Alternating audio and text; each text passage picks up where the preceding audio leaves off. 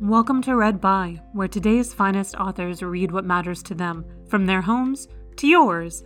In this episode, Quan reads a short essay by Gary Soto. To learn more from Barry about her choice, check out the episode description. And now, Read By Quan Barry.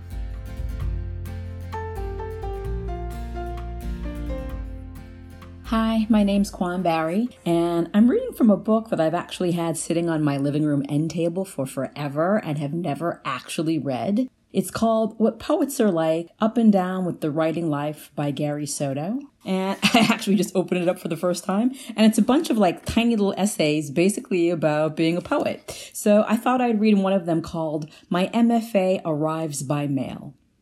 It was past noon, a good part of the day torn off like a chunk of bread.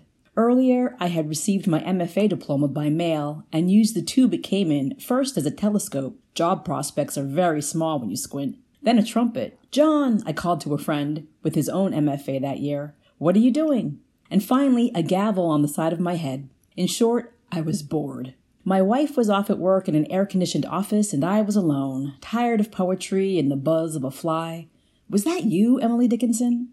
I left our apartment in a clean t-shirt, the light as bright as a scalpel. I had to find a job, something like the city workers hosing off the sidewalk. I can do that, I told myself, as I walked past the duo in orange vests. One hosed while his amigo ate a spotted banana, watching the water flow. Afterward, they would get into the truck and head off to another place, where the one eating the banana would hose and the other one would eat or drink. A sweaty brew was beginning to surface on my brow. The sun is coin bright. The busted condom is a wayward child 12 years from the day. The sea peels back the beach. The poetry inside me was really bad, all because of the arc of the sun, which had dazed me. On a bank sign, the temperature read 104 degrees. Darkness showed under my arms. What path had I taken during midday? The one where I sweat and people in air-conditioned cars think, "What's that stupid guy doing?" About a half-mile this way, a half-mile that way, I returned home, my ambitions depleted from the heat. I drank water and, like William Carlos Williams, went to the refrigerator for a plum. I then lay shirtless on the bed, a tall glass of water with ice cubes within arm's reach. I read a poem by Mark Strand, didn't believe the sentiment. I read a poem by Edward Field. Now here was a real poet. But I soon grew drowsy. There was no ocean breeze to pour into our apartment. The fumes of sadness circled in the wind of a 2-speed fan. I fell asleep, mouth open, and dreamed nothing. I woke to my wife chirping, "Gary, where are you? It's hot in here." Poor baby. I woke limp as old celery. More bad poetry. Sat on the edge of the bed. I was tired, but I hadn't done anything except walk a few blocks and read poetry in the breeze of our fan. "Wake up," I scolded myself. "Get it together." "Carolyn," I called hoarsely, desperate for another person, for no one had spoken to me except poems. I yawned and was grateful for the springs inside the mattress when I pushed off. I went to the living room and hugged her first from the front and then from the back. "Gary," she asked after I released her, "what did you do today?" "Nothing," I answered proudly. For a poet to get a real job means the end. I led her by the hand to the kitchen table. I showed her my diploma and the mailing tube it came in. She hugged me some more and asked if she could have the tube. That evening, Caroline went off with friends. Once again alone, except for some hoodlum voices and poetry, I read after a dinner of 2 sandwiches. I took a bowl of Jell-O to the yard. There I sat under a sycamore, its dusty leaves hiding long-abandoned nests.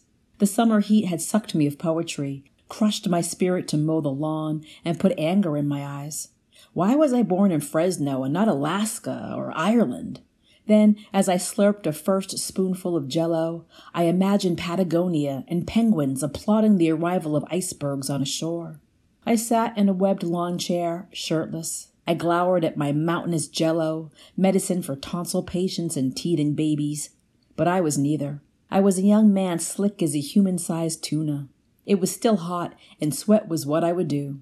I looked skyward. The godless stars were chewing what I could only believe were ice cubes. The heavens were cold, or at least cool. When the phone rang, I hurried inside to answer it and heard a friend ask, "Did you get yours?" It was John Weinberg, newly minted MFA student, class of 1976. He was speaking of our diplomas. "Yeah," I answered. John and I spent our graduate school years drinking and listening to rock and roll. Are you going to have yours framed? Hell no, John blasted. After the call, I returned outside. I stared at my bowl of Jell-O, now syrupy as blood. I breathed in and breathed out. I thought of my wife. She was somewhere in Fresno with girlfriends. She was in an air-conditioned house I knew, and she was maybe eating Jell-O that was whole and cold and a color other than blood. My diploma went into a binder, and the tube went to a cool place. Thanks.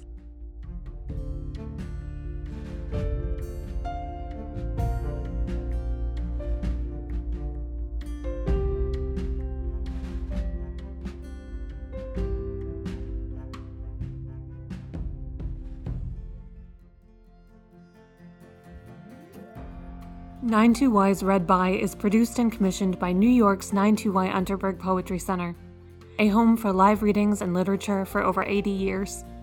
To invite more authors into your home, subscribe to 92Y's Read By wherever you download podcasts.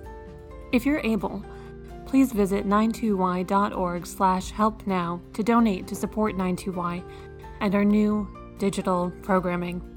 Thank you, and thank you for listening. Find more great recordings at 92y.org/readby.